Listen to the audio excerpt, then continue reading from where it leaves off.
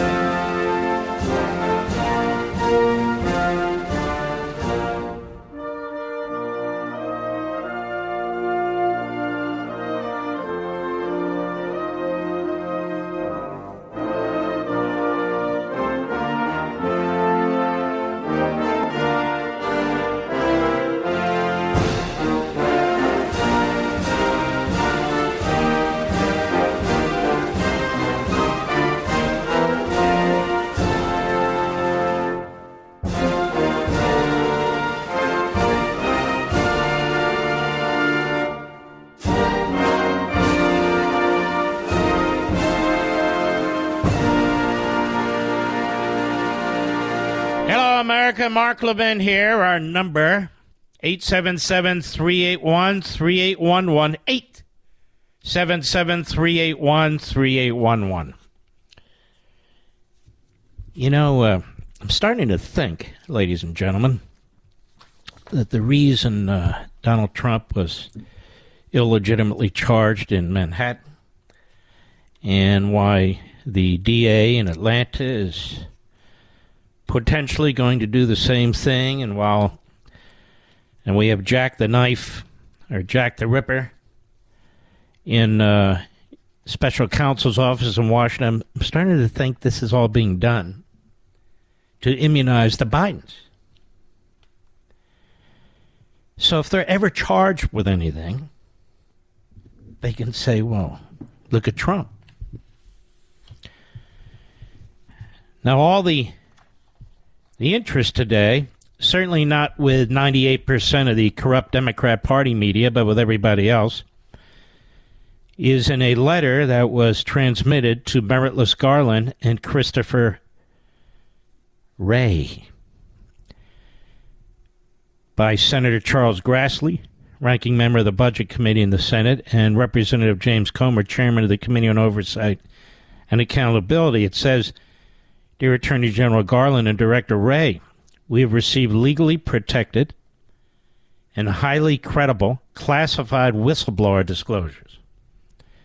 Based on those disclosures, it has come to our attention that the Department of Justice and the Federal Bureau of Investigation possess an unclassified FD 1023 form that describes an alleged criminal scheme involving then Vice President Biden and a foreign national relating to the exchange of money for policy decisions.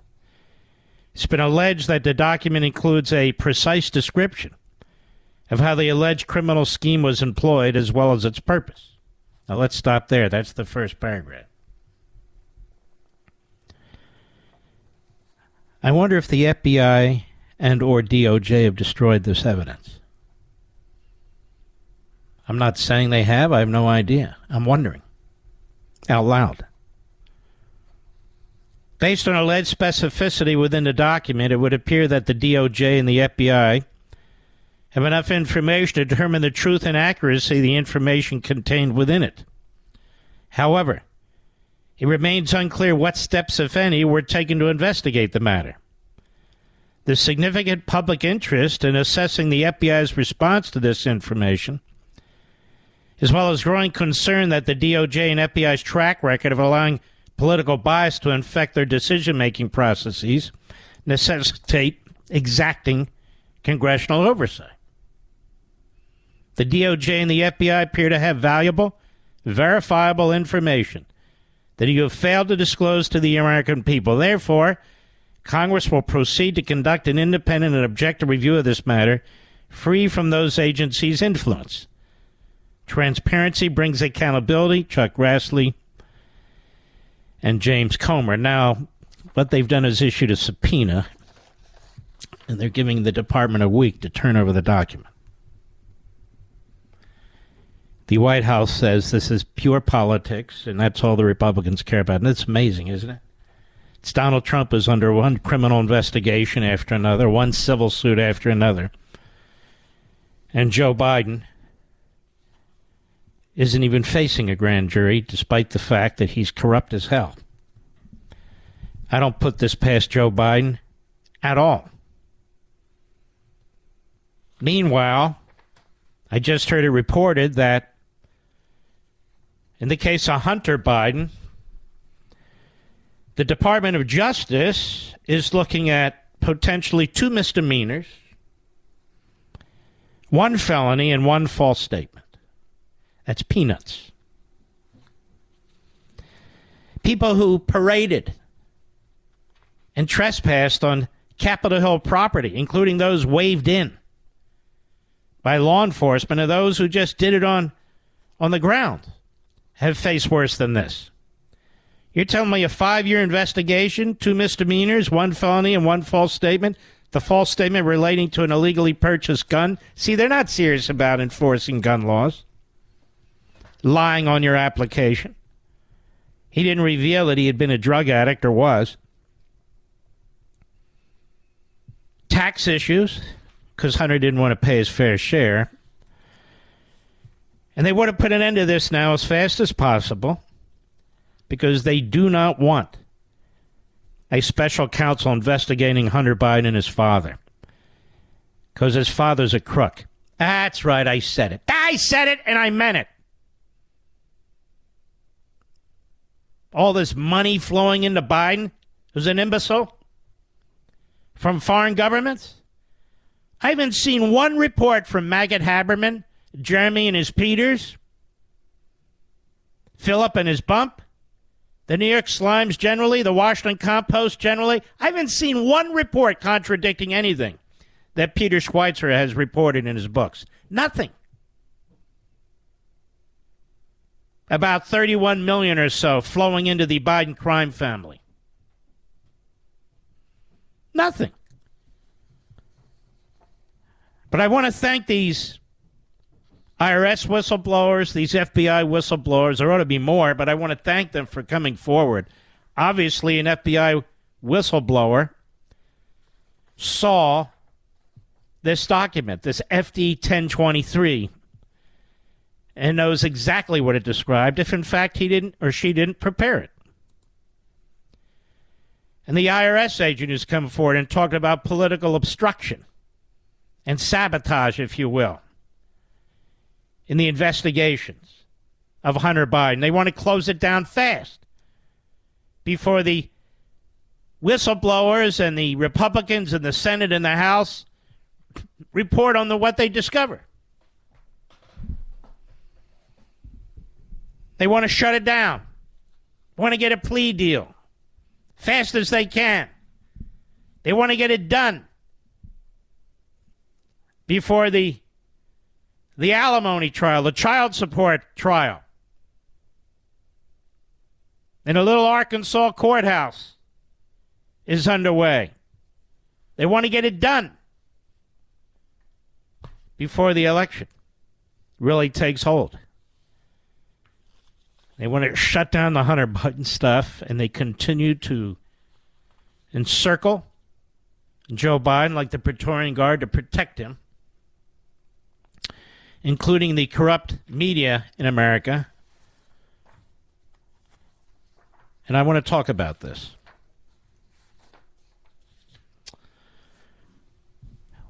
Look, Joe Biden got through law school by plagiarizing somebody else's test. He got a second chance. Most people will be thrown out of law school for doing something like that. Somehow he got another chance. Joe Biden has even lied about the way, and I hate to even bring it up, but others have, his wife and daughter, original wife, first wife, died in a horrendous car accident, saying the other driver was drunk. The other driver said he was not drunk. And in fact, the accident may have been the fault of Joe's family.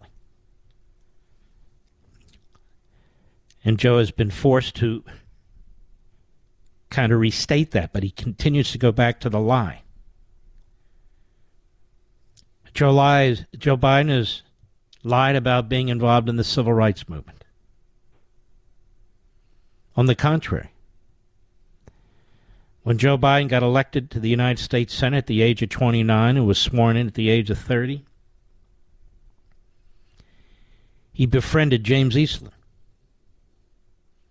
powerful member of the Senate who'd been there a long time.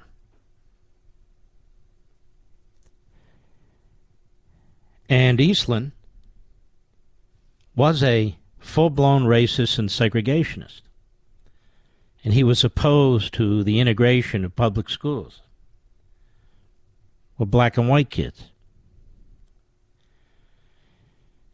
And as press reports indicated at the time, how do I know? Because I dug them out. That's how I know. Joe Biden wasn't just a bystander supporting what Eastland was doing. He was actively involved in it. And you've heard the quotes before about the jungle and everything else. Now, his supporters say everything's taken out of context. Nothing's taken out of context. Joe Biden was a racist and a segregationist. That's what he was for several years. George Wallace said positive things about him. James Eastland said positive things about him. He wrote positive things to James Eastland. He wasn't a bystander. He was a participant. Kamala Harris knew this. She brought it up during the debates. And I guess he had her as a running mate to shut her up. I don't know. Certainly didn't pick her because of her competence. Joe Biden is a old-time sleazy politician. That's what he is. And the Chinese bought him off. You could take one of the many examples out there, that would be enough. I mean, why would the Chinese Communist Party, the government, pour millions and millions of dollars into the Penn Biden Center in Washington, D.C.? What conceivable reason would they have other than to buy off Joe Biden? None. What conceivable reason would they have to send money to Hunter Biden and his partners other than to buy influence with the then vice president? None. We have a massive cover-up going on here, and they want you to watch a shiny object while Democrat prosecutors go after Trump. That's exactly what's taking place here. But Joe Biden has a lot of issues. He has no integrity. He is a serial, pathological liar. And he's an incredibly stupid man. I mean, he was stupid from the day he walked in the Senate. I am not joking. He graduated very low in his class at Delaware Law School. In fact, I don't even know how he graduated from Delaware Law School.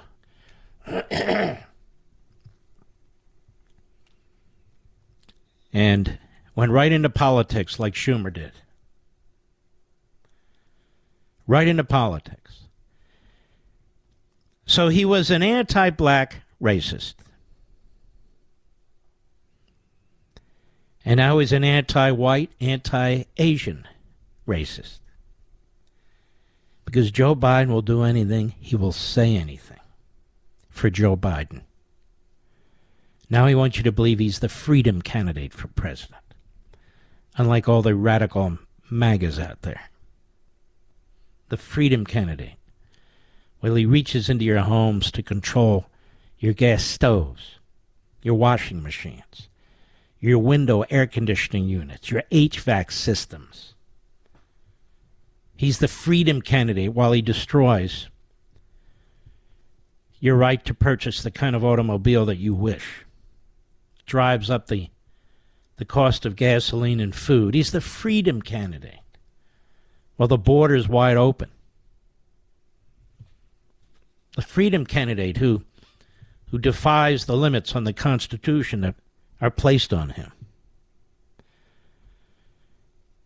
This man is a terrible person. He's a terrible human being. The allegation that was made against him by Tara Reid. It's amazing. Everything about Donald Trump winds up in court. There's a billionaire backing the woman who's sued him for rape, apparently. Tara Reid is unable to sue him because of some statute of limitations difference. That is, unable to sue Biden. It's amazing, isn't it? Every case that Donald Trump brings on defamation and libel is thrown out. Virtually every one. Got lots more. I'll be right back. Mark Levin.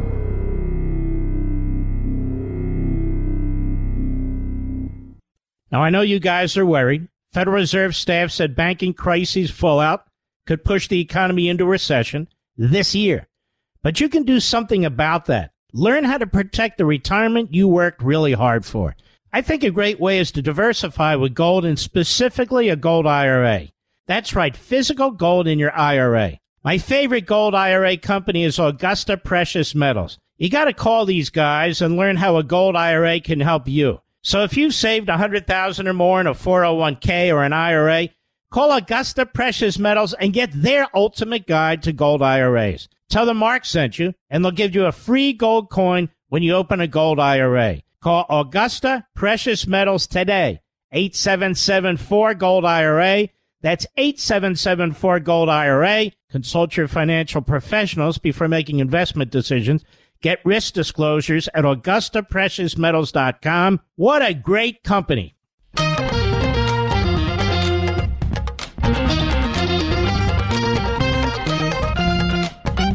You know, there's a great piece that was in the New York Post about the Democrats and their investigation of Clarence Thomas and others. And it's called Conservative Supreme Court Justice Hit Pieces. We're being lectured on ethics by scoundrels. Wait till the next empty shoe drops. That's how law professor Josh Blackman concludes a discussion of the New York Times open-mouth discovery that law schools have summer study abroad programs, and sometimes they recruit celebrity professors, even Supreme Court justices, to speak. I want to get into this a little bit more with you when we come back, and there's lots more. We got to jump, and I'll be jumping. Oh, yeah. I'll be right back. Now, I know you guys are worried. Federal Reserve staff said banking crises fallout could push the economy into recession this year. But you can do something about that. Learn how to protect the retirement you worked really hard for. I think a great way is to diversify with gold, and specifically a gold IRA. That's right, physical gold in your IRA. My favorite gold IRA company is Augusta Precious Metals. You got to call these guys and learn how a gold IRA can help you. So if you've saved $100,000 or more in a 401k or an IRA, call Augusta Precious Metals and get their ultimate guide to gold IRAs. Tell them Mark sent you, and they'll give you a free gold coin when you open a gold IRA. Call Augusta Precious Metals today, 8774-GOLD-IRA. That's 8774-GOLD-IRA. Consult your financial professionals before making investment decisions. Get risk disclosures at AugustaPreciousMetals.com. What a great company. When Mark Levin was a kid, his teachers didn't like his snide sense of humor. Today, they still don't like it. Call Mark Levin now at 877-381-3811. All right. Supreme Court Justice Ketanji Brown Jackson, who doesn't know if she's a woman or not, she had transparency gaps in her financial disclosure forms. This was brought up at the hearing yesterday on the High Court's ethics by Senator John Kennedy, who asked why the Democrats didn't levy the same scrutiny against her as they did against Clarence Thomas, reports the Washington Examiner. Kennedy's questions came during the hearing, and he said Justice Jackson made multiple amendments 3 days after Biden nominated her to the Supreme Court. Now, one senator brought that up during her confirmation hearings. Now, one of my colleagues here walked into her hearings with the buckets of mud that they've thrown against Justice Thomas. Not one. In September, Jackson disclosed that she had inadvertently omitted, quote unquote, information about self-employed consulting income that her spouse received from consulting on medical malpractice cases. Her revisions also revealed new information about reimbursements for travel and board memberships stemming back to at least 2014, according to Bloomberg. And Kennedy then blasted the news reports surrounding Thomas, saying that some Democrats and their media allies have attempted hit pieces on the longest-serving city justice and his Republican-appointed colleagues. He was referring to at least two separate reports from ProPublica. ProPublica on the West Coast is a radical left operation that highlighted Thomas's failure to disclose travel gifts from Crow and so forth. And then Politico got in the game, you know. They got in the game. Went after Gorsuch. But as it turned out, ladies and gentlemen, and I was led astray by something I had read that somebody else had written, Mr. Crow, who is the friend of Clarence Thomas, has had no business in front of the Supreme Court. None. Glenn Reynolds at Instapundit, he points out that all but one justice on the Supreme Court either graduated from Yale or Harvard law schools. And those schools, as well as others, provide for all expense-paid trips, typically overseas, typically during the summer, for certain justices to attend seminars where they get to speak. Vacations, in other words. And Glenn Reynolds, a professor himself at Tennessee Law, says, how come that's not an issue? And there was a Justice Vinson, many decades back, who was a close friend of Harry Truman's. And they would often play poker together, despite the fact that Truman and his administration had cases in front of the Supreme Court. What about that? And there's a zillion other examples, folks. They're going after this court. They're trying to terrorize the justices. And they are creating a dangerous, dangerous situation for these justices. Very dangerous situation. As Matt Margolis points out on PJ Media, MSNBC dismisses concerns about SCOTUS assassination threats. The assassination threats. Last week, Supreme Court Justice Sam Alito told the Wall Street Journal that the leaked draft of his opinion in Dobbs v. Jackson made the justices, quote, targets of assassination, unquote, in the hopes of changing the court's ruling. He said those of us who were thought to be in the majority, thought to have approved my draft opinion, were really targets of assassination. It was rational for people to believe that they might be able to stop the decision at Dobbs by killing one of us.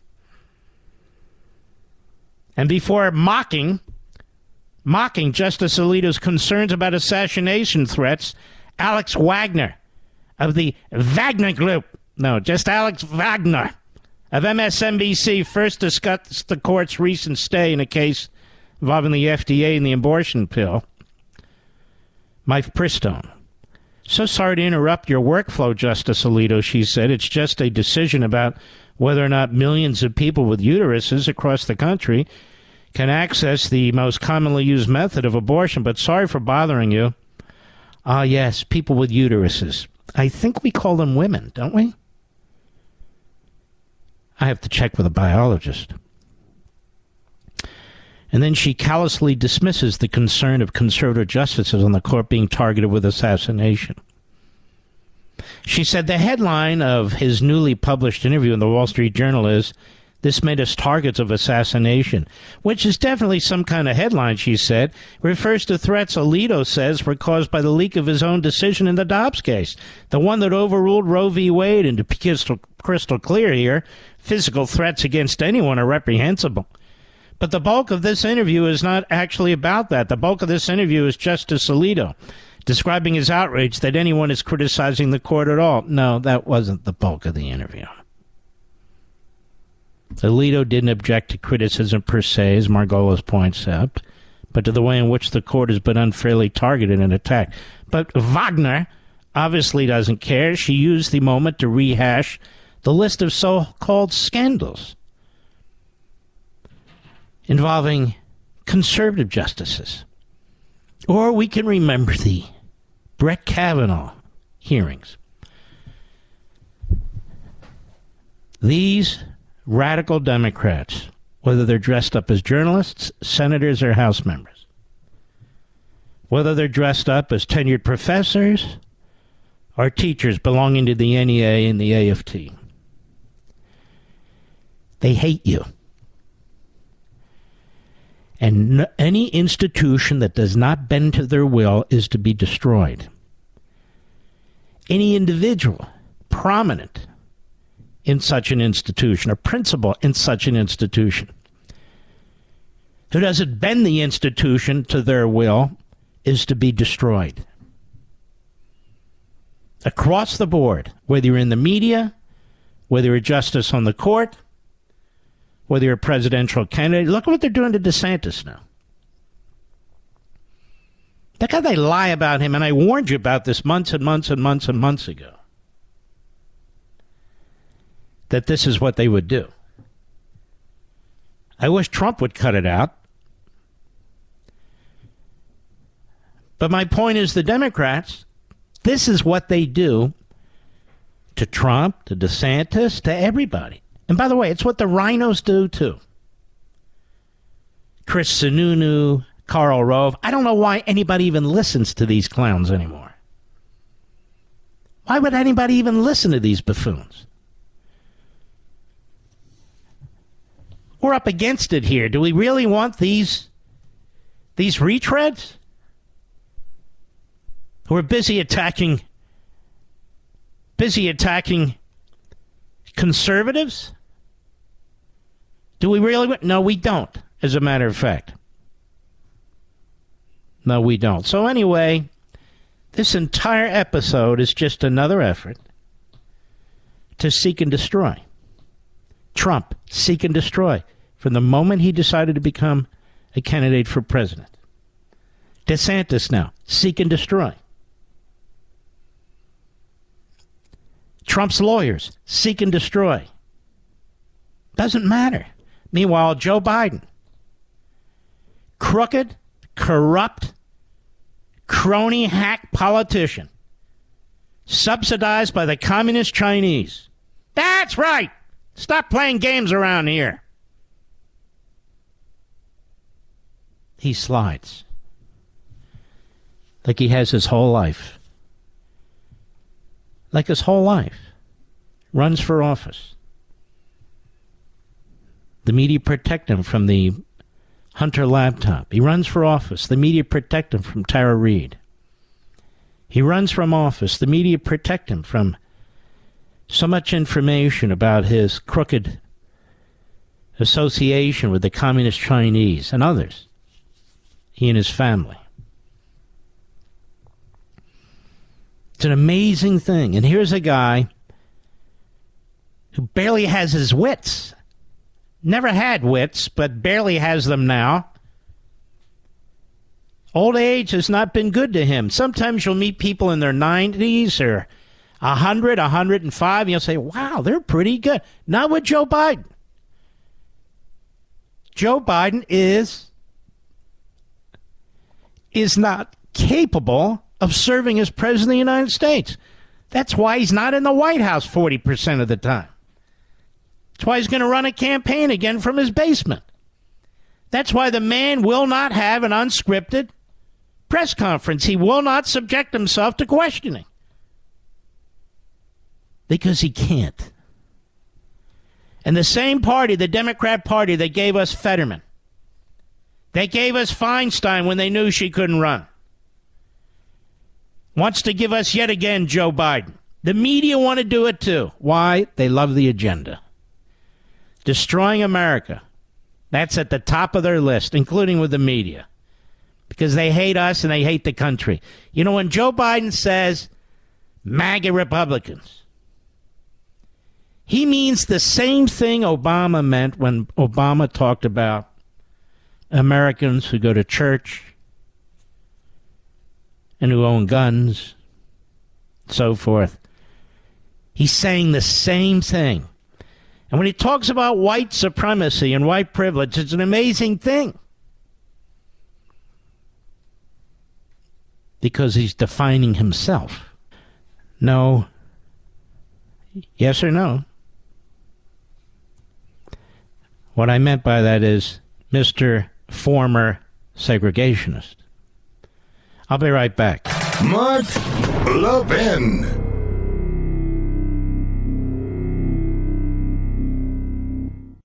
Now, I know you guys are worried. Federal Reserve staff said banking crises fallout could push the economy into recession this year. But you can do something about that. Learn how to protect the retirement you worked really hard for. I think a great way is to diversify with gold, and specifically a gold IRA.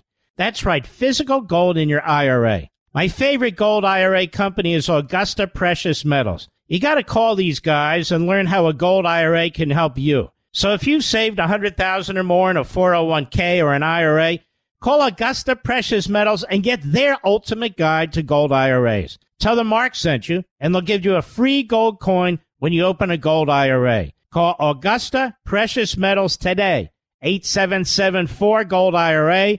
That's 8774-GOLD-IRA. Consult your financial professionals before making investment decisions. Get risk disclosures at AugustaPreciousMetals.com. What a great company.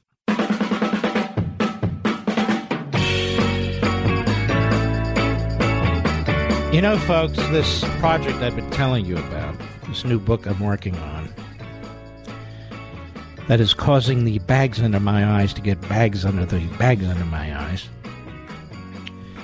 It's really a unique undertaking, and it's intended to assist us in the upcoming months and years, both in terms of the election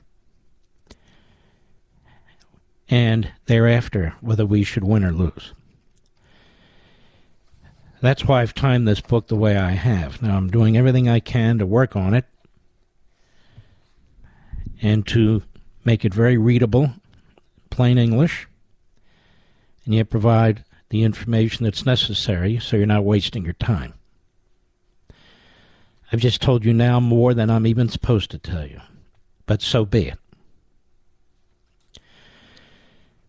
A lot of my past books have included a great deal of theory, philosophy.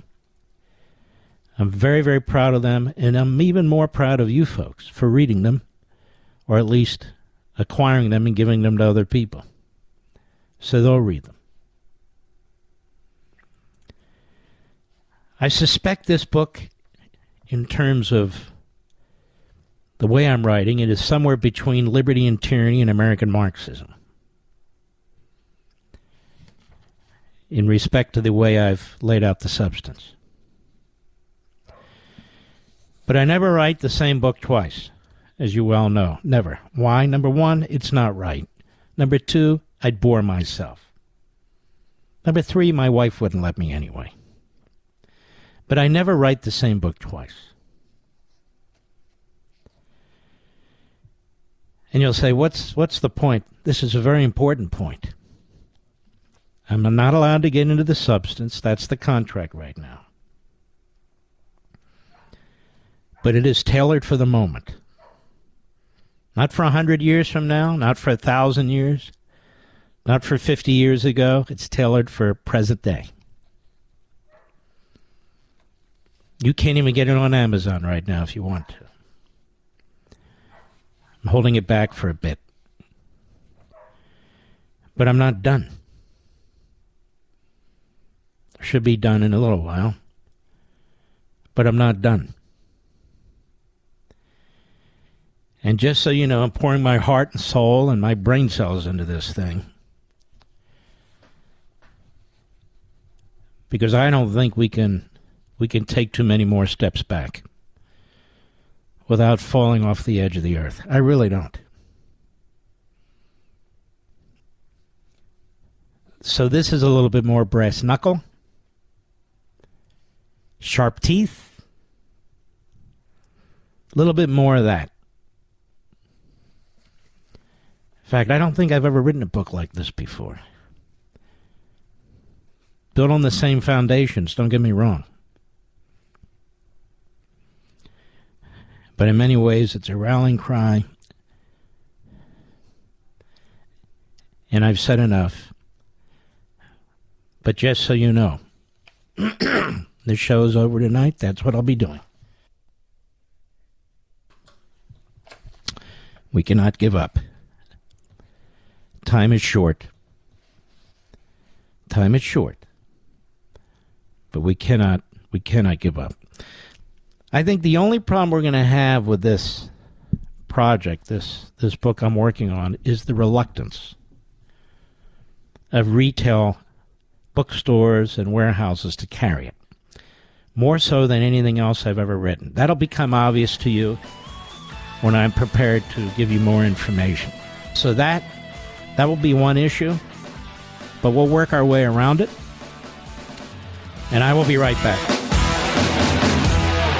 This segment of the podcast is exclusively sponsored by Pure Talk. Pure Talk offers great coverage and can save your family money on your wireless bill every single month. Go to puretalk.com to find the plan that's right for you. Thank you again for listening, and thank you so much for this sponsorship, Pure Talk. He's here. He's here. Now, broadcasting from the underground command post, deep in the bowels of a hidden bunker, somewhere under the brick and steel of a nondescript building, we've once again made contact with our leader, Mark Levin. Hello, America. Mark Levin here. Our number, ready? 877-381-3811. We'll be taking calls during the last half of the third hour. 877-381-3811. Ever hear of David Turk? Well, of course not. Who would? David Turk is the Deputy Energy Secretary, the number 2. Gets to drive around in a black limousine with a driver, with security. Gets to do all kinds of cool stuff. It's interesting. Nonetheless, he does control your life. Would be interesting to know about him. I want you to listen to this questioning. You know, here's the thing. I've been doing this for 20 years, and depending on what's going on a given day or a given week or even a given year, I sort of adjust my format to keep it substantive and to keep it relevant to what's going on, so we can think about what's going on and think about what to do about it, if anything we can do about it. And so most of you who listen to this show, you work for a living or you're retired, you're just doing other things during the course of the day. You're not watching hearings on TV, even if they're available, because you have a life to lead, and I get it. And so when you kick up your feet, or you're at the dinner table, or you're in your vehicle, I figured this is a good time to acquaint you with what's going on with your country. So David Turk is the Deputy Energy Secretary, and he's questioned by Louisiana Senator John Kennedy. And it's about the budget. Cut one, go. Yeah, but if you could answer my question, if we spend $50 trillion to become carbon neutral in the United States of America by 2050, you're the Deputy Secretary of Energy. Give me your estimate of how much that is going to reduce world temperatures. So first of all, it's a net cost. It's what benefits we're having from getting our act together and reducing all of those climate benefits. We're seeing. Let me ask again. Maybe I'm not being clear. If we spent $50 trillion to become carbon neutral by 2050 in the United States of America, how much is that going to reduce world temperatures? This is a global problem. So we need to reduce our emissions, and we need to do everything we can. How much, if we do our part, is it going to reduce world temperatures? So we're 13% of global emissions. You don't know, do you? You don't know, do you? You can do the math. We need to. You don't know, do you, Mr. Secretary? So we're 13% of global emissions. If you know, why won't you tell me? If we went to zero, that would be 13%. You don't know, do you? You just want us to spend $50 trillion, and you don't have the slightest idea whether it's going to reduce world temperatures. Now, I'm all for carbon neutrality, but you're the Deputy Secretary of the Department of Energy, and you're advocating we spend trillions of dollars to seek carbon neutrality, and you can't, and this isn't your money or my money, it's taxpayer money, and you can't tell me how much it's going to lower world temperatures? Or you won't tell me? You know, but you won't? In my heart of hearts, there is no way the world gets its act together on climate change unless the U.S. leads. Tell me how much it's going to reduce. You can't tell me. Either that or you won't. He can't. And he won't. I want you to think about his answer, because there's information in that answer. They're talking about being carbon neutral by, 2050, Mr. Producer? In about 25 years. If we spend $50 trillion, and it's more than that. As those expenses resonate throughout the economy, it's much more than that. It's hard to believe, but it is. What he's saying there is, even when we're done, because of the rest of the world, we will not be carbon neutral. Let's take it another step. What does that mean?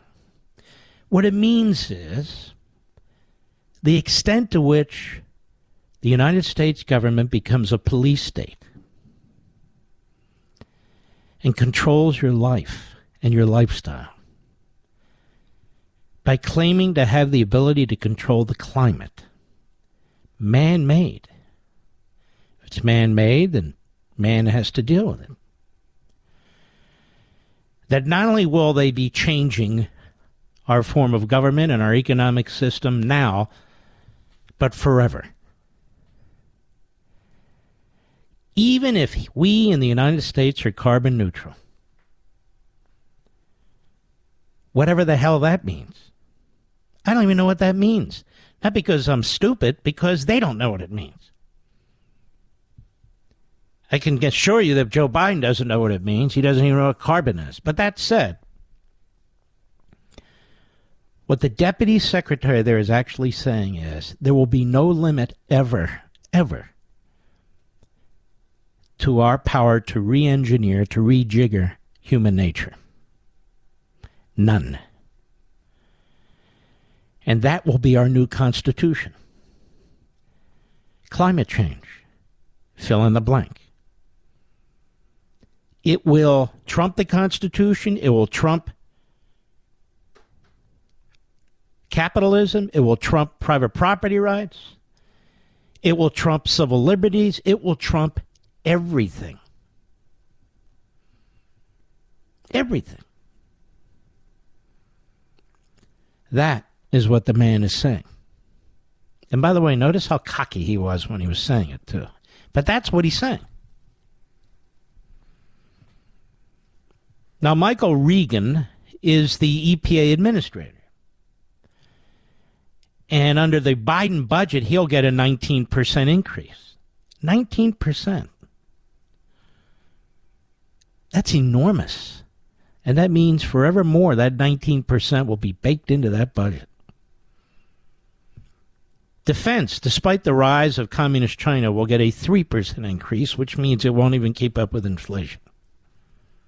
But it shows you the priorities. The priority is to control you. While they have their hands on the steering wheel, they're going to drive this economy into the crapper. While they have the ability to control you, they're going to control you with bells on. Michael Regan, EPA Administrator, cut 2, go. Well, at EPA, we've built environmental justice into our very DNA. And so, number one, we have some very concrete metrics that are attached to this $27 billion to be sure that disadvantaged communities and those who are disproportionately impacted have access to this capital.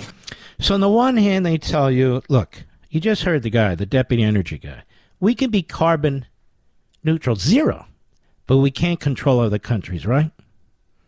Because the air out there moves around. It doesn't know sovereignty and borders. And however, when it comes to the United States, within the United States, apparently we do know communities and cities and counties one from another when it comes to pollution and all the rest of it.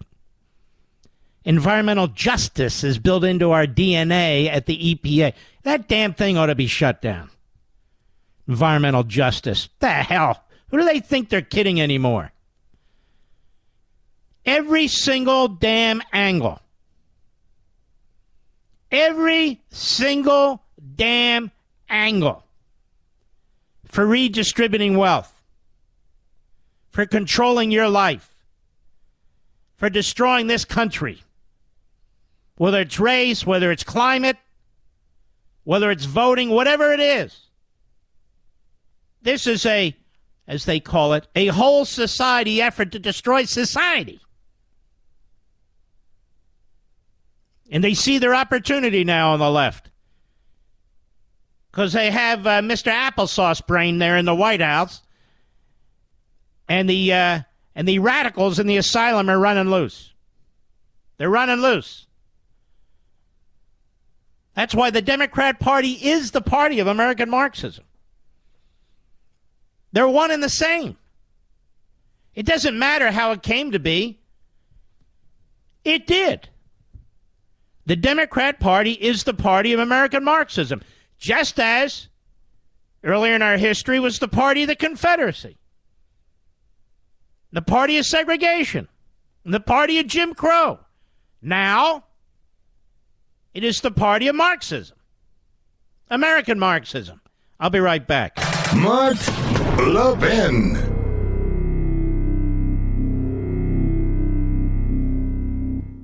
Don't fall for the free phone deals from Verizon, AT&T, or T-Mobile, folks. Just another trick to lock you into a long-term contract that's going to cost you a fortune every single month. Instead, get a brand new iPhone 12 from Pure Talk for just $12 a month at 0% interest, no contract. Cancel or leave anytime. Get a new iPhone, ultra-fast 5G service, and cut your cell phone bill in half. That's why I'm a Pure Talk customer. That's why you should be, too. You can switch right now at puretalk.com in as little as 10 minutes. Choose from a variety of unlimited talk and text plans starting at $30 a month with plenty of high-speed data, all backed by a 100% money-back guarantee. Go to puretalk.com, enter promo code Levin Podcast, Levin Podcast, and you'll save 50% off your first month. An iPhone 12 for $12 a month and save on your monthly bill. puretalk.com, promo code Levin Podcast. Restrictions apply. You can see the site for details.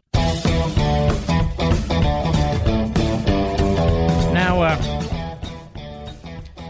having spent this nation into a position of near default, Joe Biden is pushing us into a default crisis because he will not negotiate with the Republicans. You're going to hear this phrase over and over again. I want a clean debt ceiling bill. Because for most people, that sounds good. You like the word clean. It's the opposite of dirty. And these damn Republicans, they're trying to stop a clean bill. There's more pork in this bill than ever before in American history. More than any 2 or 3 budgets combined. The radicals are on a spending spree like we've never seen before in American history, not even in wartime. With an on-budget debt of $31.6 trillion, our economy only produces a little over $18 trillion. And a debt, when you include entitlements, of about $350 trillion. And Joe Biden has caused other countries to turn on our currency. Our currency is weak. The Fed is trying to counter the incredible amount of deficit spending with higher interest rates. So we have two elements that are at odds with each other, the monetary system and the fiscal system. It is a disaster. It is disastrous. And Joe Biden will not stop. He will not stop. And so it is he who's creating this circumstance. Even some Democrats are getting cold feet. And you really have to be appalled at Mitch McConnell. I actually thought he was out for the count, but apparently not. Not that I was rooting for it, of course. I'm just saying it. McConnell treads warily around debt limit fight as fears of default catastrophe grow. The deadline to avert a catastrophe debt default is nearing, but Senate Minority Leader Mitch McConnell is refusing to get involved in finding a solution, instead putting the onus on Speaker McCarthy and President Biden to resolve it. So there you go. There's your Republican leader. The word leader? In the United States Senate. President and the Speaker need to reach an agreement to get us past this impasse. That's my message going down to the White House. It'll be my message in the White House meeting. So he pretends he has clean hands. Now, this is the guy in November who helped Schumer and Pelosi pass a massive spending bill with massive debt that Biden couldn't sign fast enough. He shuffled into that signature room, boy, and he signed it. And now he pretends he has clean hands, you see. Oh, no, not me. No, your hands are filthy, Mitch. Your fingerprints are all over this. Your DNA is everywhere. That's right. But now he treads warily, is the headline in NBC News. That's McCarthy's problem. That's the problem of the House Republicans. Let them figure it out. I just dumped it in their lap. It's not my problem. Really? How much pork did McConnell load up in that last budget? A ton. The longest-serving leader of any party in American history in the Senate. And since he's been leader of the Republicans, the budget has exploded in the Senate. He's been utterly ineffective. Utterly ineffective. So he's going to sit on the sidelines, the hell with the country. I want you to remember that when he's busy trying to pick Senate candidates who he can rely on to vote for him for the leadership position. But there's more. There's more. All of a sudden, the question has become, is the debt limit constitutional? Well, who asked? Joe Biden and his aides. In other words, and I prepared you for this last week when I read to you what the 14th Amendment had to say. And so this is in DNYUZ, something about New York. A standoff between House Republicans and President Biden over raising the nation's borrowing limit has administration officials debating what to do if the government runs out of cash to pay its bills. They won't negotiate, including one option, ready, that previous administrations had deemed unthinkable, but not Joe. That option is effectively a constitutional challenge to the debt limit. I told you about this last week. I know what I'm talking about on this stuff. Under the theory, the government would be required by the 14th Amendment to continue issuing new debt to pay bondholders, Social Security recipients, government employees, and others, even if Congress fails to lift the limit before the so-called deadline. Now, let's slow down. Social Security is already taken care of. I've explained this. Medicare is protected. Veterans benefits are protected, unless, of course, Joe Biden and his Treasury hacks decide to play with them, to create as much pain as possible, to force the Republicans' hands. And you see McConnell on the side. Shut up, you idiot.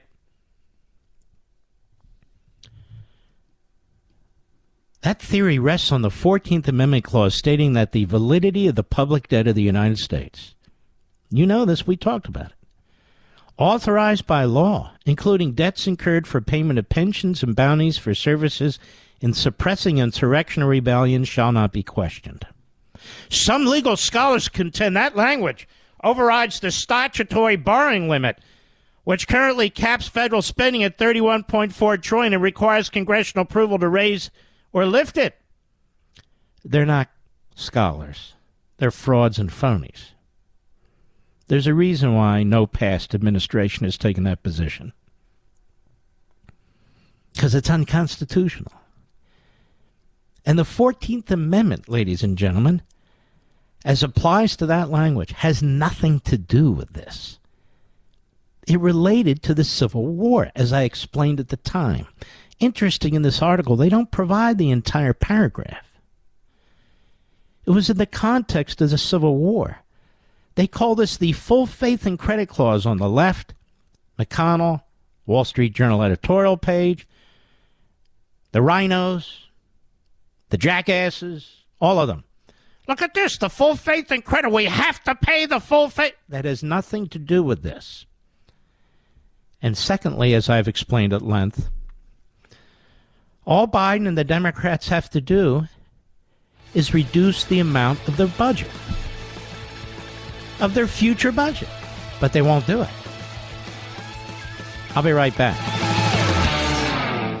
Don't fall for the free phone deals from Verizon, AT&T, or T-Mobile, folks. Just another trick to lock you into a long-term contract that's going to cost you a fortune every single month. Instead, get a brand new iPhone 12 from Pure Talk for just $12 a month at 0% interest, no contract. Cancel or leave anytime. Get a new iPhone, ultra-fast 5G service, and cut your cell phone bill in half. That's why I'm a Pure Talk customer. That's why you should be, too. You can switch right now at puretalk.com in as little as 10 minutes. Choose from a variety of unlimited talk and text plans starting at $30 a month with plenty of high-speed data, all backed by a 100% money-back guarantee. Go to puretalk.com, enter promo code Levin Podcast, Levin Podcast, and you'll save 50% off your first month. An iPhone 12 for $12 a month and save on your monthly bill. puretalk.com, promo code Levin Podcast. Restrictions apply. You can see the site for details. The Mark Levin Show, live and national at 877-381-3811. Here's what Joe Biden's thinking about doing and what he's being urged to do. What he's being urged to do is violate federal law, to take the 14th Amendment language, which applied to the Civil War era debt. You heard the word insurrection and so forth. Favorite of the Democrats, who are the real insurrectionists. And to continue to issue debt. To pretend the federal law limit isn't even there. To continue to issue debt. And you can hear him give a speech. I asked them for a clean debt bill. They wouldn't give it to me. I'm not going to allow people on Social Security and Medicare. I'm not going to allow people on food stamps, the United States military, list everybody to pull at your heartstrings. I'm not going to allow this economy to collapse, so you folks out there will lose your jobs, you lose your savings. You can hear the speech. And so I've decided then under the 14th Amendment of the Constitution, I have to continue to issue debt. That is, debt instruments to pay the debt. And so I've directed the Treasury Secretary to do, we're going to sue them, we go into court, which takes time. The Democrats always play the game, catch me if you can.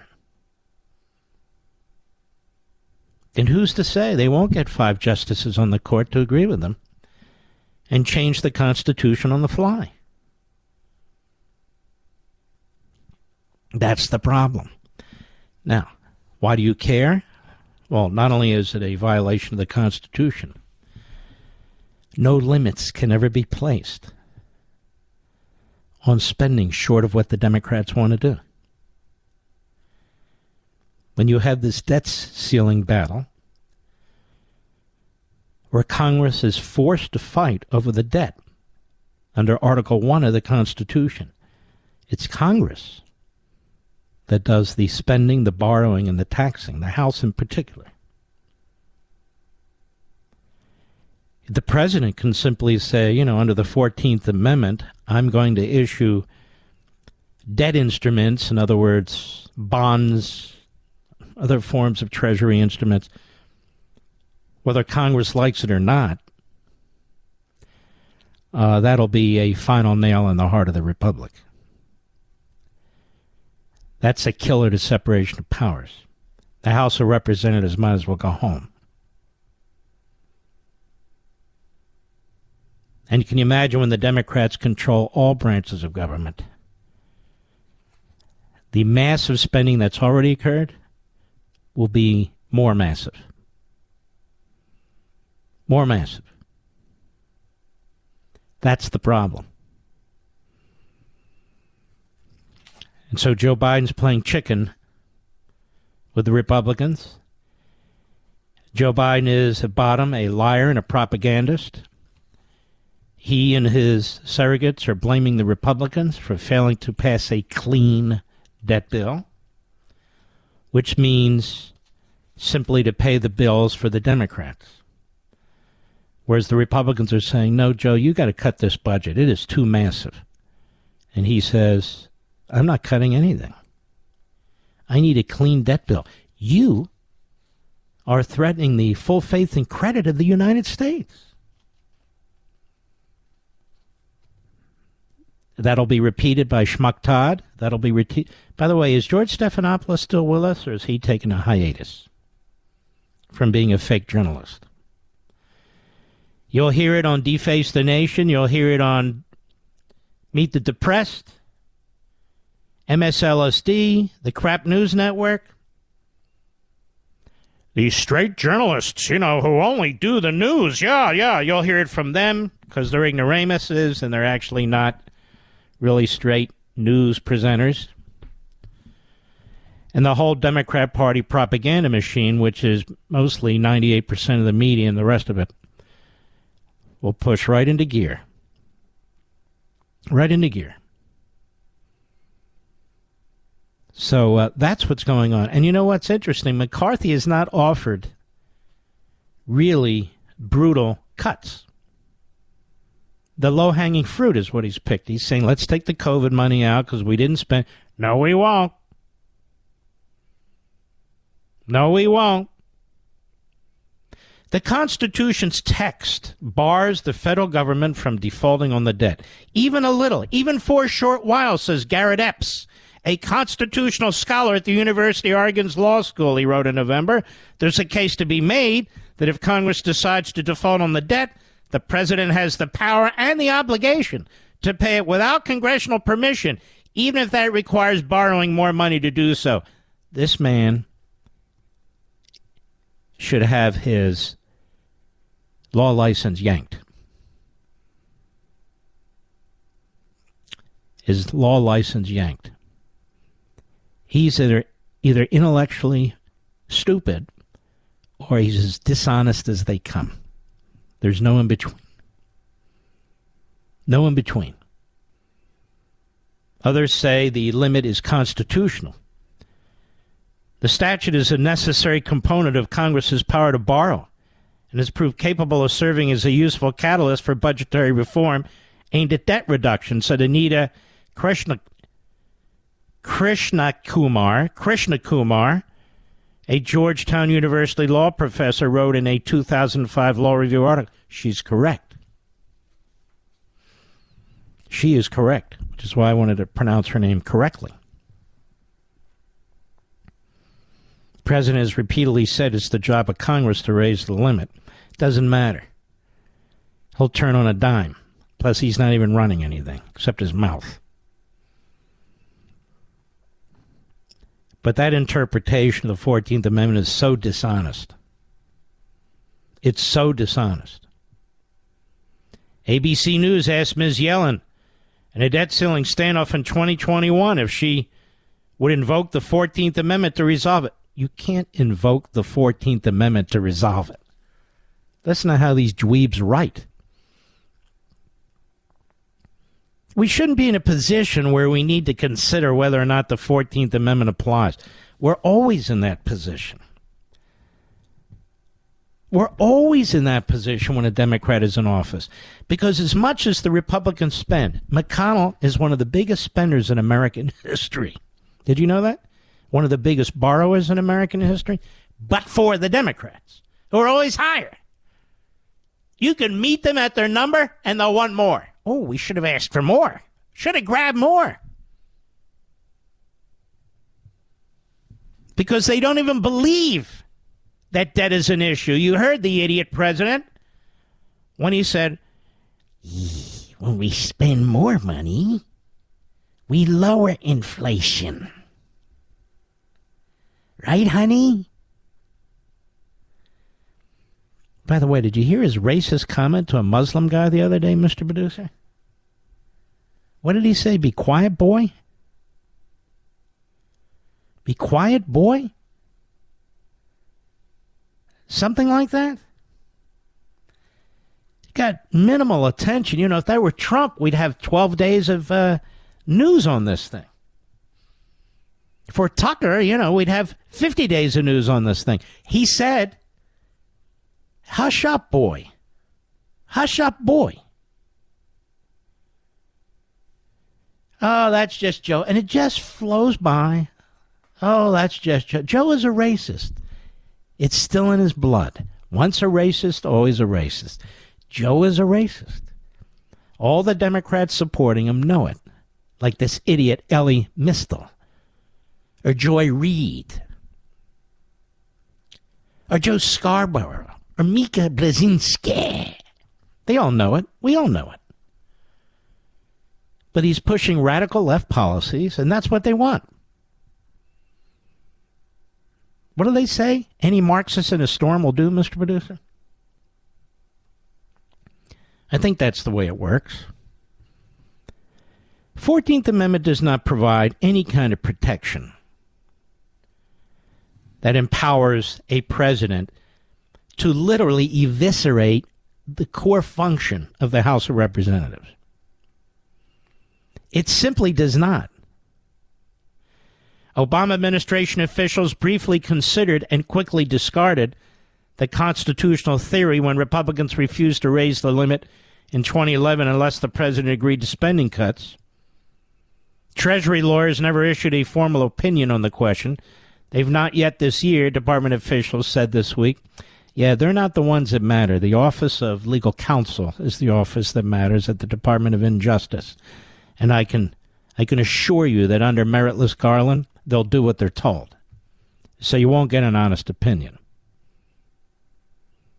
But in a letter to the editor of the New York Slimes in 2011, George W. Madison, who was Treasury's general counsel at the time, suggested the department officials did not subscribe to the theory. He was directly challenging an assertion by the constitutional law professor Lawrence H. Tribe, nitwit, who wrote an opinion essay in the New York Times that Treasury Secretary Timothy Geithner had pushed to embrace the 14th Amendment interpretation, which Mr. Tribe opposed. Like every previous Secretary of Treasury who has confronted the question, wrote Mr. Madison, Secretary Geithner has always viewed the debt limit as a binding legal constraint that can only be raised by Congress. That's Article 1 of the Constitution. There's only one place where these bills can be initiated. Now, I want to ask you a question. The fact that Biden is even considering this does not tell you what a totalitarian this regime is? How totalitarian it is, rather? Does it? Yes, it does. I'll be right back. Mark Levin.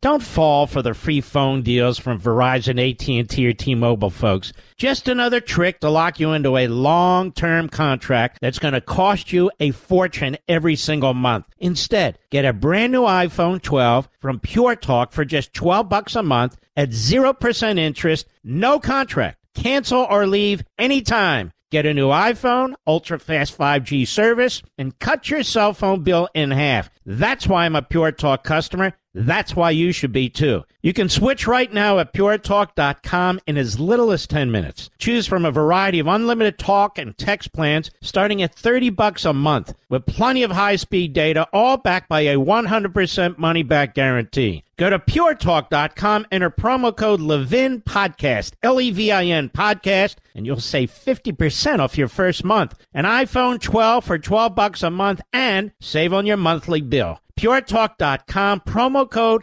Levin Podcast. Restrictions apply. You can see the site for details. Why do you always say yellow? You ever wonder that, Mr. Producer? Yellow. Number one, because I have fun mocking it. But number two, grabbing your attention. But number three, when I was a kid, I had a handful of best buddies. A guy by the name of Bob Hackle,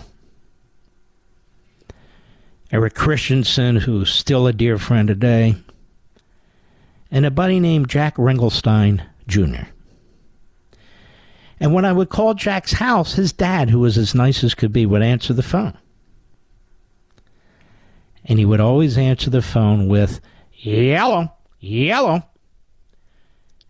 And I would laugh to myself because it was funny. And so I do that to entertain myself. Hopefully it's entertaining you too. I don't know.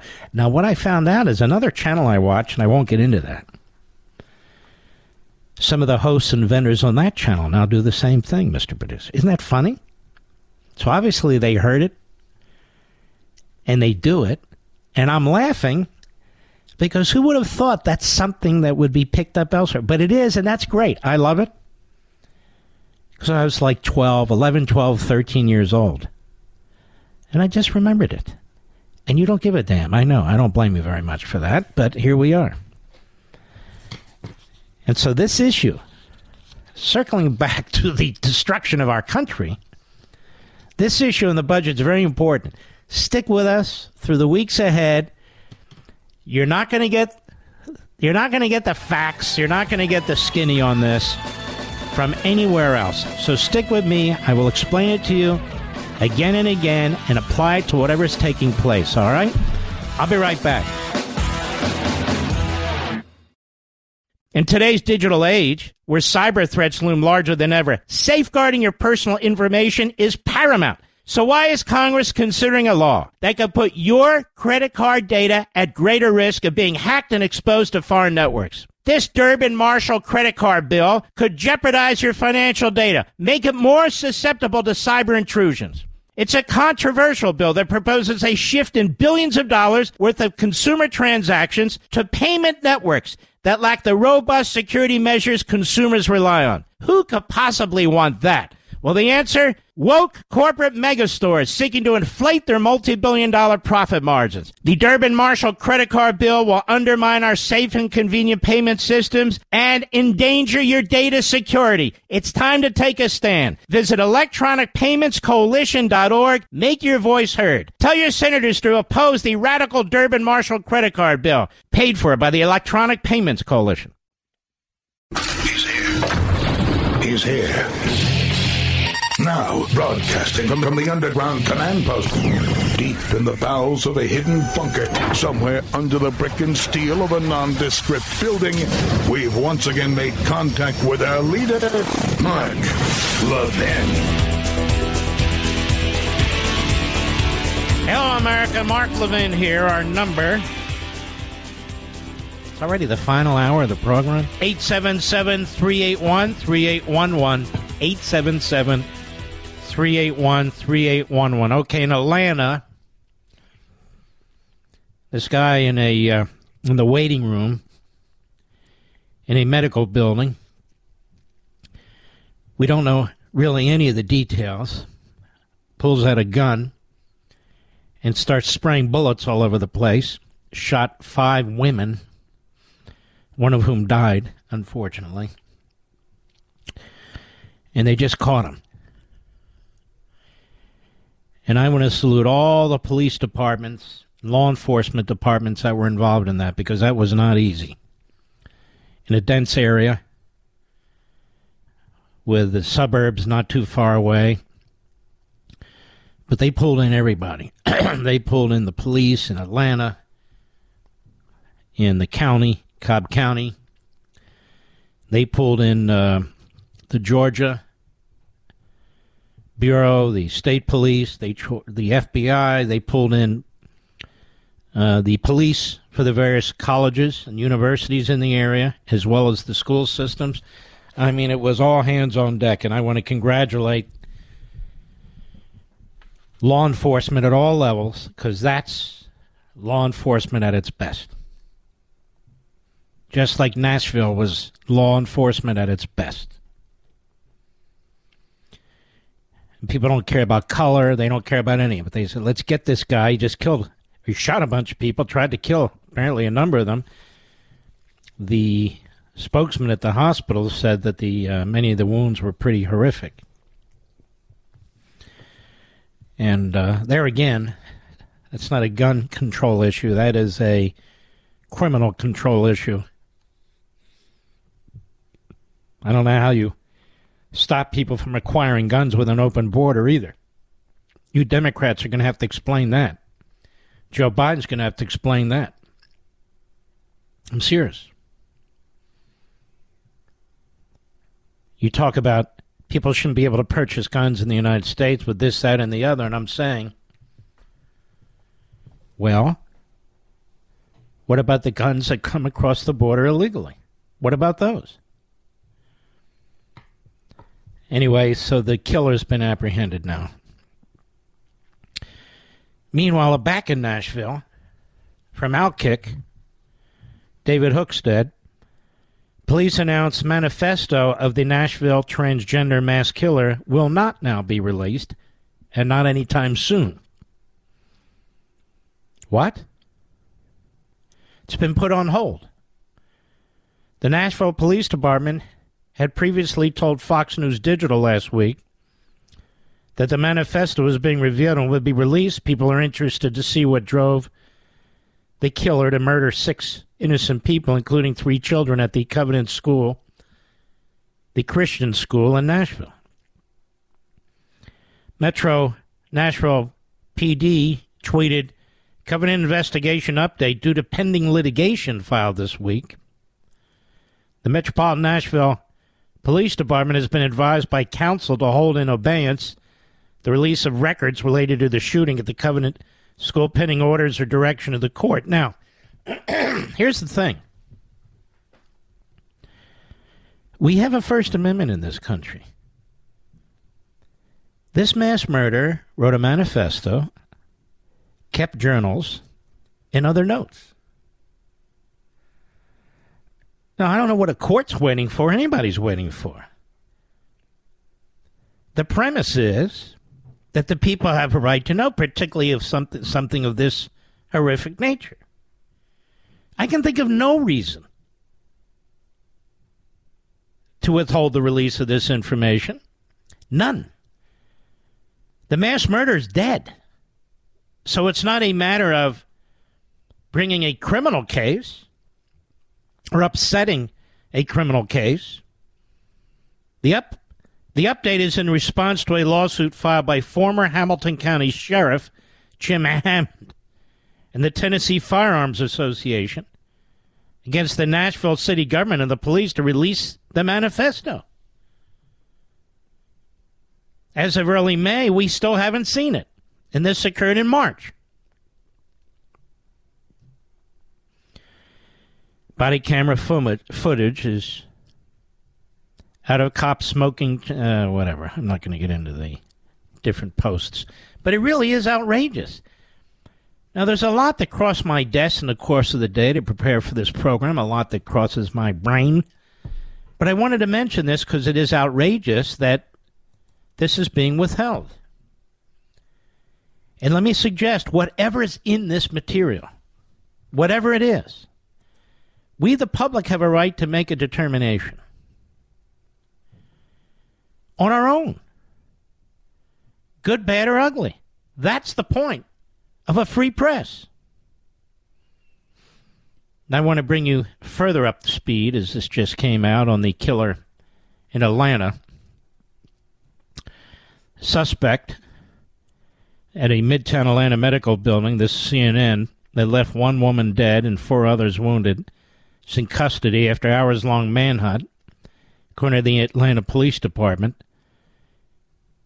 Authorities searched for nearly 8 hours after they said 24-year-old Dion Patterson, opened fire in the waiting room of Northside Hospital Medical, killing a 39-year-old woman and sending 4 others to the hospital before fleeing in a vehicle he carjacked nearby. Authorities were called to the scene just after noon. Atlanta Police Chief Darren Shirebaum said the woman wounded ranged in age from 25 to 71. This police chief was really good. And I have to say the mayor was, too. I don't know anything about the mayor. But certainly in this instance, he was pretty good. Patterson was seen in the carjacked vehicle on license plate recognition cameras in the Cobb County area around 12:30 p.m.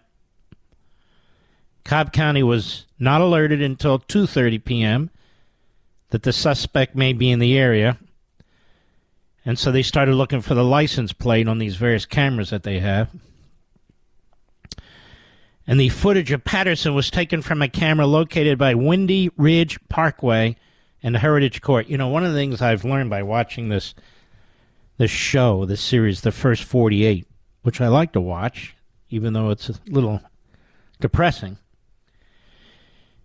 is how homicide detectives do their jobs. And they are remarkable,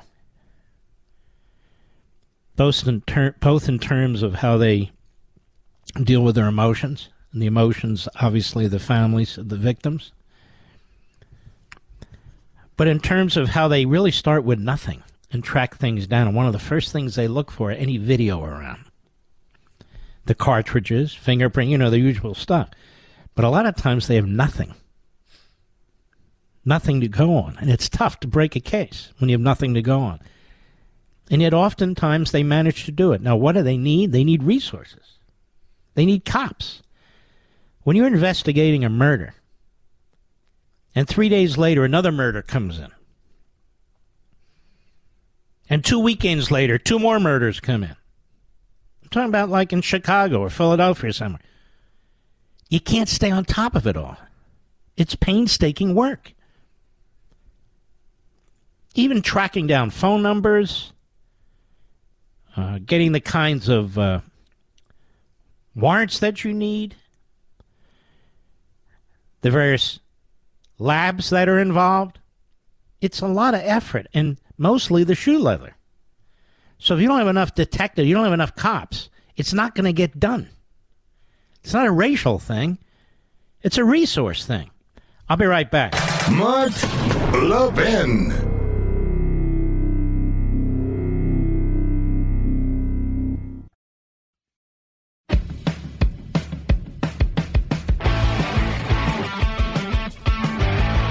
All right, I have more information on the killer.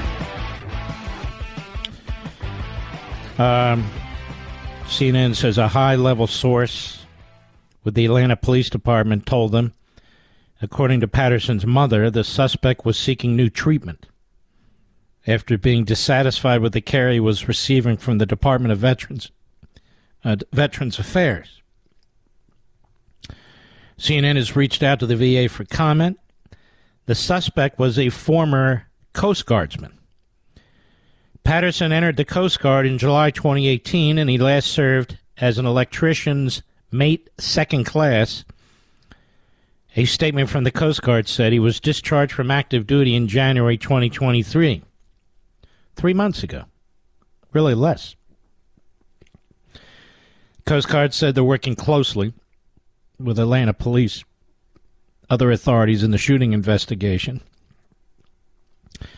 We have more on the victims. 4 victims were taken to downtown's Grady Memorial Hospital, Atlanta's only level 1 trauma center.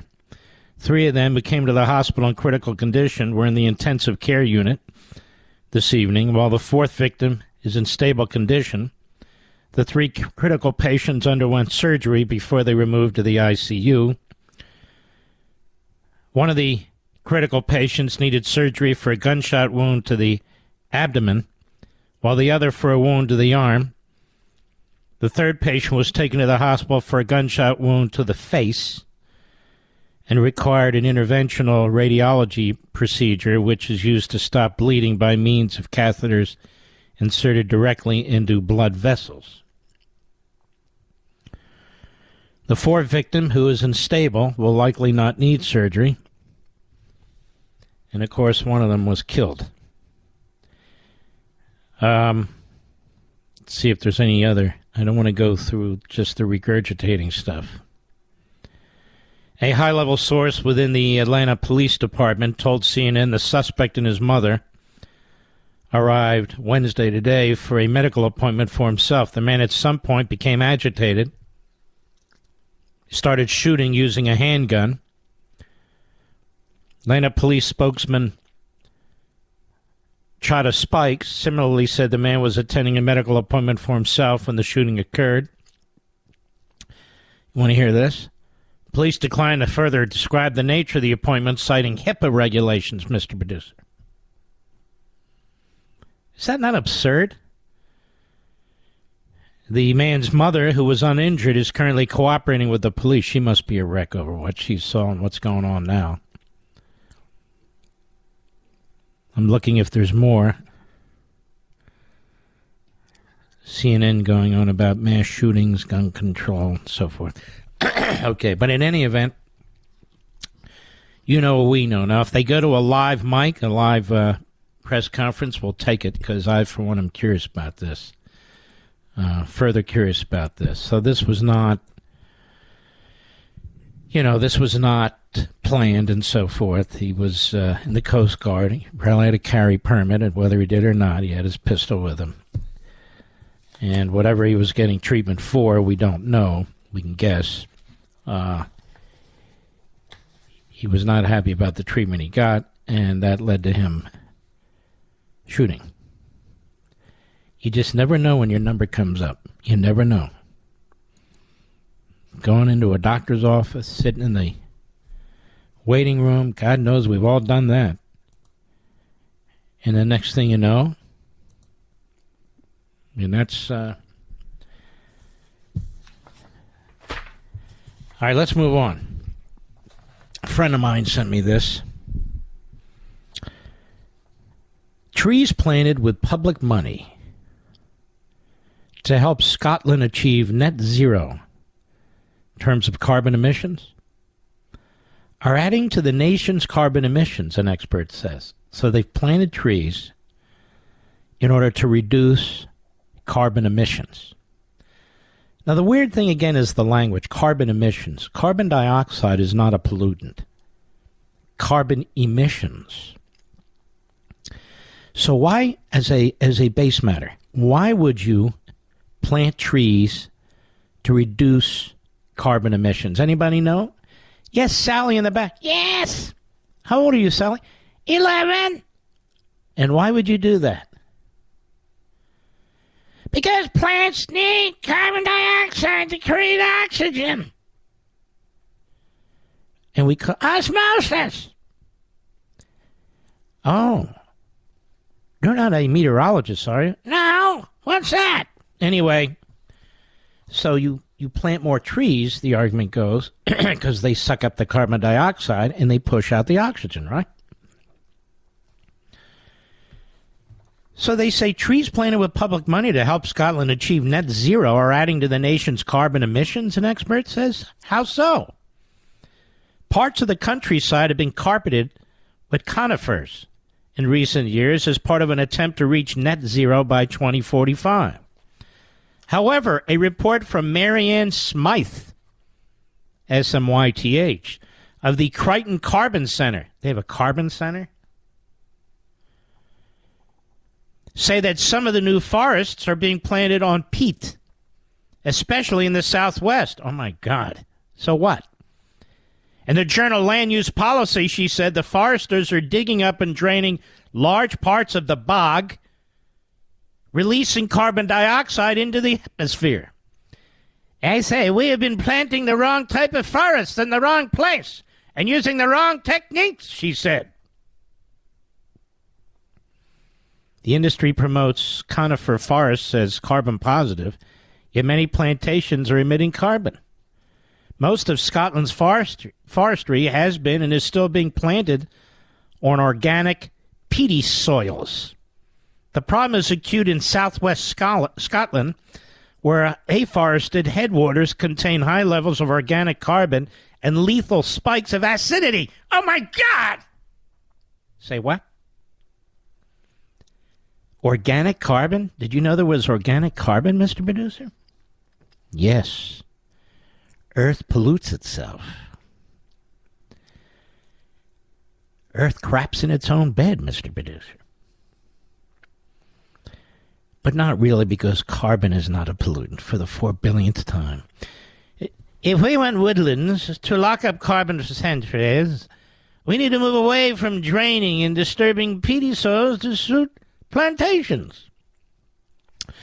Now, her report was highlighted in the Sunday Post, which said that Smythe's concerns were echoed by John Muir Trust, a conservation charity. Yes, we know who John Muir was.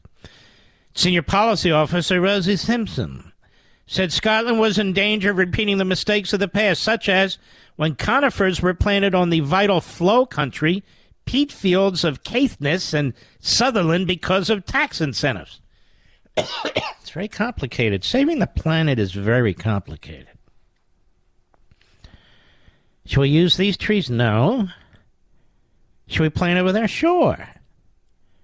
No, we shouldn't plant over there because then we'll release the organic carbons from the earth with the lethal spikes of acidity. Oh, my gosh. We're not confident about the long-term carbon savings of commercial plantations on peatlands. You see, these idiots don't get it straight before they act. It's like the idiots in our country. We're going to destroy energy independence, destroy oil wells, refineries, destroy the whole damn industry and the industries that are attached to them. For what? We're not even sure. I'll be right back. Mark the pen. The thunder on the right. Call in now. 877-381-3811. So before we get to the stories here, I want to see what happened. What did I do? Lose the story? I think I did, Mr. Producer. You want to send me that email again? It's a big breaking story. I want you to be aware of it, America. And let me see here. Oh, there it is. Hold on a second. We're live and national. Quasi-professionals. Here it is. This is a real story from Doreen Gensler. It's been around at News 4 anchor in Washington, D.C. forever. Quite good. How male trees and botanical sexism could be making your allergies worse. This is not the Babylon Bee. If you have seasonal allergies, you know they can be miserable, with symptoms ranging from sneezing to itchy eyes to even trouble breathing. Research says landscaping decisions, see, here we go again, in big cities could be making your symptoms worse. Oh, do tell. It's a battle of the sexes involving plants, not people. There's no gender balance in cities anymore, said horticulturist and author Tom Ogren. Ogren coined the phrase botanical sexism. So I will coin a phrase here, Mr. Producer, botanical BS artists. He says city planners and urban landscapers prefer to plant male trees over female trees because they're much easier to maintain. How would that be? I mean, I don't want to get into specifics here. Are there books on this in kindergarten or something? A male tree is easier to maintain than a female tree? How do they reveal themselves? And I mean, are there transgender trees? Who knows? The males produce millions of flowers, and each flower has hundreds of anthers that produce tons of pollen. The female trees, well, they produce seeds. They produce no pollen. Well, shouldn't that be reverse? Anyway, but female trees do produce fruit and seeds, which litter sidewalks and streets that can get messy. That's why he says urban areas don't have many female trees, which means the pollen from male trees isn't getting absorbed and instead ends up in the air. It sounds grotesque. Quote, this is what I end up with, botanical sexism, because it does impact allergies and asthma and other diseases as well, because it just increases the pollen count, Ogren said. So in other words, the males are attacked again. It's the problem with the men. Dr. Troy Baker is an allergist with Kaiser Permanente. Said the types of trees and shrubs around us can make a big difference when it comes to our health. The wind, pollen trees such as the oak tree, the peach tree, or the birch tree, they're the ones we tend to suffer from the most. You believe this crap? Then you have trees that are more like fruit trees. Uh-oh. Do they have seeds or pollen, Mr. Producer? You have the fruit trees that you have to depend on the pollinators, such as honeybees or insects, to pollinate these flowers. Those don't typically bother us as much. No, I wouldn't think so. Ogren said he's mapped it out and found that tree pollen is particularly bad around public places such as schools, parks, and hospitals. So we should thank the loggers, I think. Cut them down, round them up. If you line a tree with nothing but male red maples or something, good Lord, you're creating what I would just call a pollen corridor. When that thing goes off, it'll blow people away. Who knew this about trees? More than 50 million Americans suffer from allergies each year, and they are the sixth leading cause of chronic illness in the U.S. It's entirely possible to create female versions of all of these trees, he said. A female tree doesn't cost 1 penny more to grow than a male. How do we know a female tree if we don't need to know what a female human being is, Mr. Producer? Sounds quite sexist to me. Ogren's wife had bad allergies and asthma. He said her condition was the catalyst for his research on allergy-friendly plants and trees over the past 50 years. I have a solution to the whole damn thing. Move to Arizona. All they have is cacti. You heard me? Cacti, desert, rattlesnakes, scorpions, but nonetheless, not a lot of male trees or female trees. It's de-treed. No gender concerns there. But why are certain trees called male trees and certain trees called female trees? I'm curious about this. And do you need a horticultural degree to figure this out? I never even realized this was going on. Did you, Mr. Producer?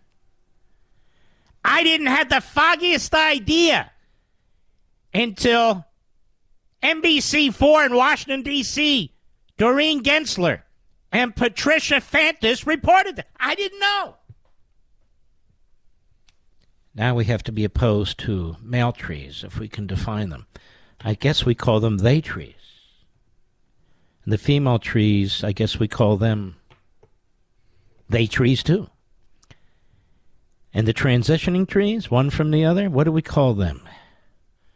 We'll have to ask Chuck Todd, because obviously they're on a spectrum. I never knew any of this before, America. But it has, in fact, caught my attention now.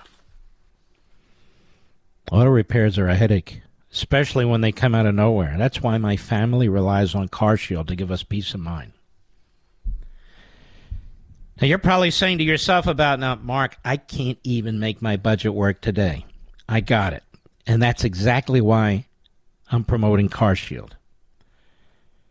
Because something's going to happen to your car at some point, and you're going to get walloped. And if you're out of warranty, you won't have any kind of protection whatsoever. Or if you never had a extended warranty, you won't get any kind of protection whatsoever. Or the warranty you have will not protect what it is that breaks. How many times has that happened? Well, we don't have to worry about the rising cost of car repairs or haggling over costs. Even if your car is just over 3 years old, it's still prone to expensive costs, particularly with supply chain issues and all the rest of it. Plus, we've locked in our price. It can never go up. This is the key. You lock in the price. It can never go up, no matter how bad inflation gets. And it's going to get worse, because we're going from stagflation to an all-out recession. And if the genius in the White House has its way, we're going to have a debt crisis, and we're going to be in a depression. And I'm not kidding. I'll be right back. Mark Levin.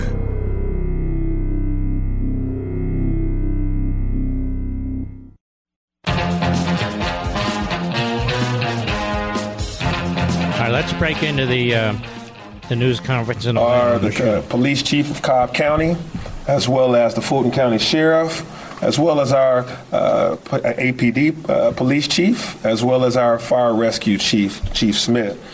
I want to thank also our local college police offices and also our Atlanta Public Schools police office, as well as neighboring jurisdictions, the state of Georgia, and the federal government that has all chipped in on this support today.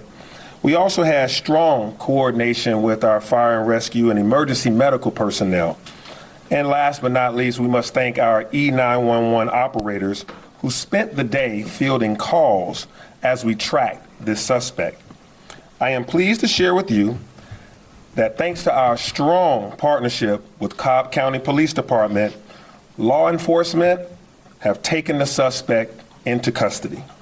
Thanks to the highly trained police officers across our region, we are able to bring this suspect into custody without further harm. He will be charged and stand trial for his crimes. Not only did law enforcement bring this man into custody, they also kept our community safe during an enormously tense afternoon and evening. I want to thank our citizens for keeping calm, staying in place, and for providing critical information to law enforcement throughout the day. Now I'm going to turn it over to law enforcement to share an update, and I'll return to share a few additional remarks later. Now I'll turn it over to APD Police Chief Darren Shearbon. Thank you, Mayor. I want to thank the members of the press for being here this evening. You all have played an important role today as we kept citizens both in Atlanta and Cobb County informed, asked for their assistance as we sought the apprehension of this very dangerous perpetrator. And thank you for returning tonight to again update those of our various communities. The mayor spoke today of a capable, competent, and brave response by the first responder network that served not only this city but this region.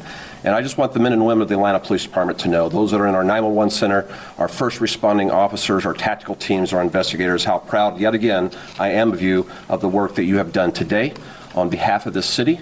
And in the most dire of circumstances, you have shown what you do daily for the men and women that call this city home and those that visit here. But if you look closely on the earliest views from the crime scene, you saw not only the Atlanta Police Department responding, you saw a network of officers representing multiple agencies who have trained for this various outcome, Mr. Mayor, over and over again, that a day that this tragedy should befall this city that we would be ready. And I stand here today to tell you that the first responder network was there today for their city.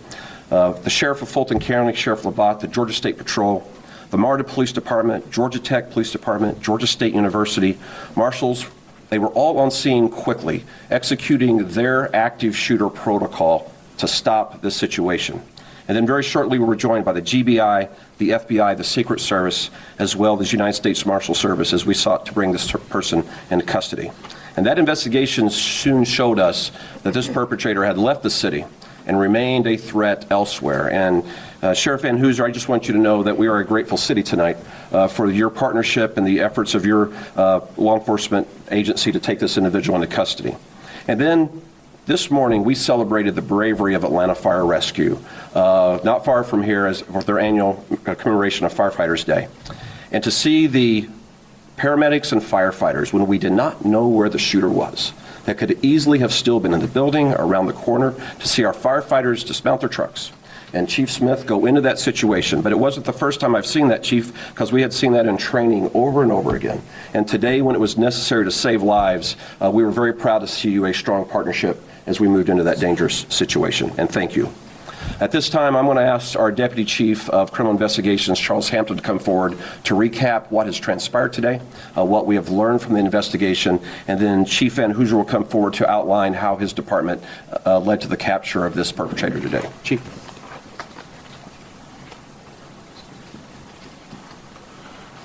Good evening. What we do know, we know that shortly before noon, the subject entered into 1110 West Peachtree Street and went to a medical center inside the building. It was shortly thereafter that he shot our first victim, and then the first 911 call came after that. He spent about maybe 2 minutes inside the building, where he then exited on foot. And what we were able to pick up on the camera network system is that he went to a Shell gas station where he commandeered a vehicle. That pickup truck was left running unattended, and he took that vehicle. We were able to, again, use video to obtain a tag and immediately place that tag into our LPR system, our license plate reader system. And so at that time, we had to really do some work to figure out where he was at. There was a series of search warrants drafted, both here in Atlanta and Cobb County, because we were getting information of residents and other locations that he may go to. So that was done as well. And then roughly around 12:30, we received an alert from the LPR system that he was in Cobb County. And so that, again, we were on the phone immediately with Cobb to let them know that this individual was somewhere in this jurisdiction. All right, folks, we're going to have to drop it from here. Just want to salute law enforcement at all levels out there in the Atlanta area, the people of Atlanta in that area. Now, this killer is no longer roaming your streets. We salute our armed forces, police officers every night, our emergency personnel, firefighters, all the men and women drive our trucks, and the men and women in Taiwan and Ukraine. God bless you.